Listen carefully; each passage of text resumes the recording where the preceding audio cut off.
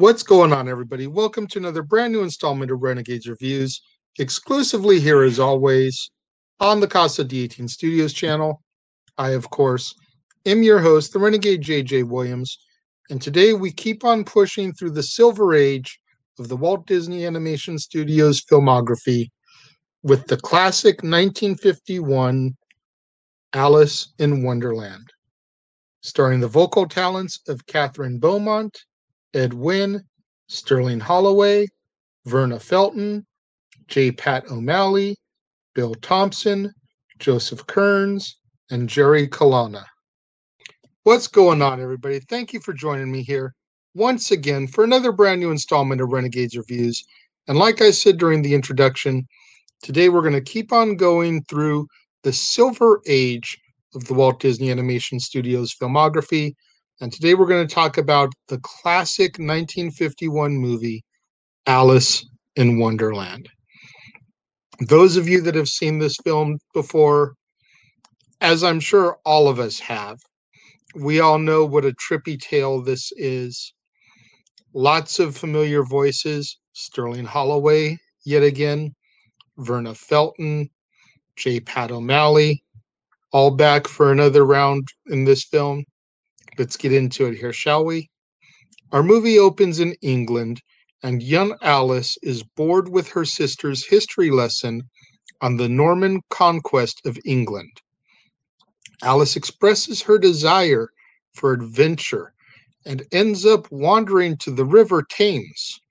Once there, Alice spots a white rabbit in a waistcoat who keeps exclaiming that he's late for a very important date.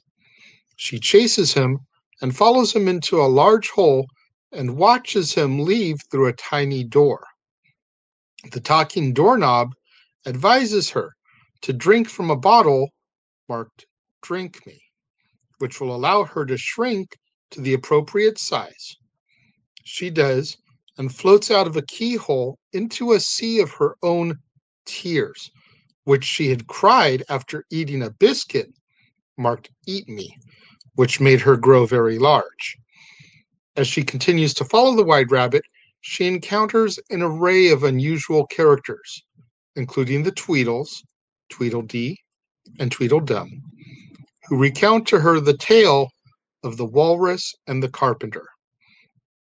Alice follows the White Rabbit to his house, where he mistakes her for his housemaid, Mary Ann, and sends her to retrieve his gloves. Now, while looking for the gloves, Alice finds and eats another cookie marked "Eat Me," and grows large once again. As a result, she gets stuck in the house. The White Rabbit, feeling that Alice is a monster, asks the Dodo to help expel her. The Dodo decides to burn the White Rabbit's house down, but Alice escapes after eating a carrot from the White Rabbit's garden, which causes her to shrink down to about 3 inches tall. Alice continues to follow the White Rabbit, and Alice meets a garden of talking flowers, who at first welcome her with a song, but then begin to make disparaging remarks about her appearance and order her to leave. Alice then encounters a caterpillar who gets upset when Alice laments her small size, which is the same as the caterpillar's. The caterpillar then turns into a butterfly and flies away. But before he leaves, the caterpillar tells Alice to eat a piece of a mushroom in order to alter her size, as one side will make her grow taller and the other will make you grow shorter.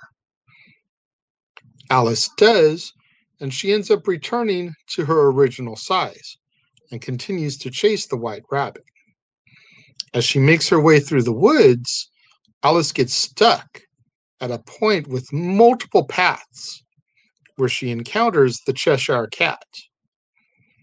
Alice inquires which way she needs to go, and he tells her, well, that depends on where you want to go. Alice says it doesn't matter, with the Cheshire Cat grinning and exclaiming that it doesn't matter which way she goes then. The Cheshire Cat points out that she should seek out the Mad Hatter and the March Hare if she wants to learn the whereabouts of the White Rabbit. So Alice tracks them down, along with the Dormouse, at the March Hare's house, celebrating their unbirthdays by having a mad tea party. The Mad Hatter and the March Hare ask Alice to explain her predicament to them, but Alice becomes frustrated at their constant interruptions and absurd logic. Alice gets fed up and prepares to leave when the White Rabbit appears, and chaos ensues. Alice decides to return home, but then her surroundings completely change, causing her to get lost. Fearing that she may be lost forever, Alice sits on a rock and begins to cry. The Cheshire Cat then appears and advises Alice that she should seek out the Queen of Hearts and ask her for directions home. The Cheshire Cat shows Alice a shortcut to the castle of the King and Queen of Hearts. And the Queen orders that a trio of playing card gardeners be beheaded for accidentally planting white roses instead of red ones. The playing card trio even attempt to paint the roses red in order to gain her favor. The Queen invites Alice to play a game of croquet with her, and Alice reluctantly agrees. Flamingos, card guards, and hedgehogs are all used as equipment, and they all try to rig the game in favor of the Queen. The Cheshire Cat appears then once again and plays a trick on the Queen, causing her to fall over. The Cheshire Cat disappears just in time to make it look like Alice was the prankster. The king is able to suggest a trial before the Queen can order her execution. And during Alice's trial, the Mad Hatter, March Hare, and Dormouse are all called to the stand as witnesses. While they're on the stand, they celebrate the Queen's unbirthday and give her a headpiece as a present. But the headpiece turns into the Cheshire Cat. When Alice points the cat out, chaos ensues as the frightened Dormouse runs around the courtroom. The Queen of Hearts orders the execution of Alice, but Alice eats a piece of the mushroom that she had saved from the caterpillar encounter and grows large once again. The king and queen order her to leave the courthouse, but she refuses and instead begins to insult the queen. As Alice dishes out her insults, she begins to return to her regular size. Once Alice returns to normal, the queen orders her execution. Alice flees, and the queen, king, card guards, and other characters begin to pursue her. Once Alice reaches the small door she encountered in the beginning, the doorknob shows her that she is actually outside asleep. Alice calls out to herself in an attempt to wake herself up, which she does, and then returns home. It was all a dream. All the madcap adventures, the chaos, the hashtag shenanigans, all a dream in Alice's mind. You know, I really enjoy Alice in Wonderland, and I enjoy this film so much that it's been very hard for me to watch any other telling of Alice in Wonderland. I have yet to see the live-action Disney version with Johnny Depp, or any of the other versions that came out back in the day. I even have an alternate version up here in my library live action that came out in the mid 80s. Still never seen it because I love this version so much.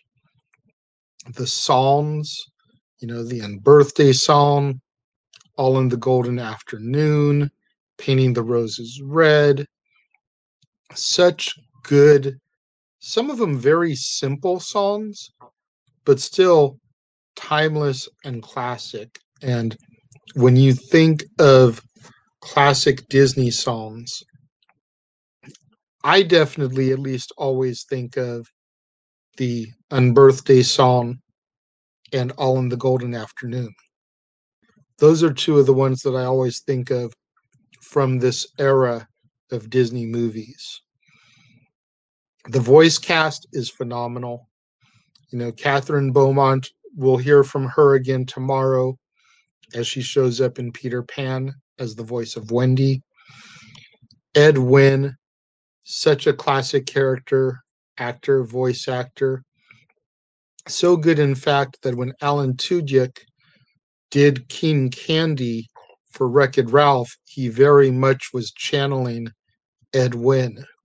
So when you hear King Candy in Wreck-It Ralph, it's designed to sound like Ed Wynn, like the Mad Hatter. Very, very purposely done, and just a little tip of the hat from Alan to Ed, somebody who I'm sure had a lot of inspiration on him. Sterling Holloway again, the Cheshire Cat in this film. He keeps popping up. And the funny thing about Sterling Holloway is he never changes his voice. A lot of voice actors will do different voices for different characters. But if you listen, every single character he voices is the same. It's just his regular voice that he uses. But it just, something about his voice really brings those characters to life. Mr. Stork, Cheshire Cat, Winnie the Pooh, Kaa in the Jungle Book, the narrator for Peter and the Wolf, etc. Is just, his voice is so recognizable that the moment he begins speaking, that's Sterling Holloway. When it comes to my rating of this film, it should be no surprise that this one's going to get high ranks from me. I give it 4.5 out of 5 stars. I think it's such a great telling of the story of Alice in Wonderland. The animation is perfect. The imagery is very trippy, especially for the time that it was made. You got to figure, like, we hadn't really begun to enter the drug culture yet. And some of the imagery in this is just so far out there, definitely ahead of its time. But 4.5 out of 5 stars for me when it comes to Alice in Wonderland. Make sure you guys get out there on social media, get those hashtags trending, hashtag Casa D18 Studios, hashtag Renegades Reviews, hashtag Renegade Returns, and of course, the ever popular hashtag Shenanigans. Merchandising. Merchandising? What's that? Merchandising. Come, I'll show you. Merchandising, where the real money's made. Make sure you guys get out there. Do what that commercial just told you. Go to teespring.com/stores/Jeff Meacham Network for all the official merchandise of the Casa D18 Studios Brotherhood. Get you your Renegade JJ Williams shirt, Dad's Not Always on Wrestling, Statboy Sports Bar, hashtag Statboy Approved, hashtag Shenanigans. Get you your official merchandise for the Jeff Meacham Network. 3 different designs of the Jeff Meacham Network logo for you to choose from, along with Talk Wrestling, Meachamania, and so much more. Get out there, support. And while you're supporting, do what that ticker is telling you to do. You want to help me acquire more movies to review? You enjoy my content? Go to that PayPal, send me a donation, or go to that link tree, purchase something off my Amazon movie wish list. Keep in mind, guys, I'm not being monetized at this time. Still trying to get my viewership hours up so I can begin to monetize. So in the meantime, if you enjoy my content and you want to support me, go to that PayPal, however much you feel comfortable sending. Send me a little donation. Let me know that you guys appreciate my hard work. Or go to that link tree. Get something off my Amazon wish list. If you do that, when it arrives and I do the movie mail segment on Renegade Recap, I'll give you a quick shout out. Thank you for purchasing whatever you may purchase.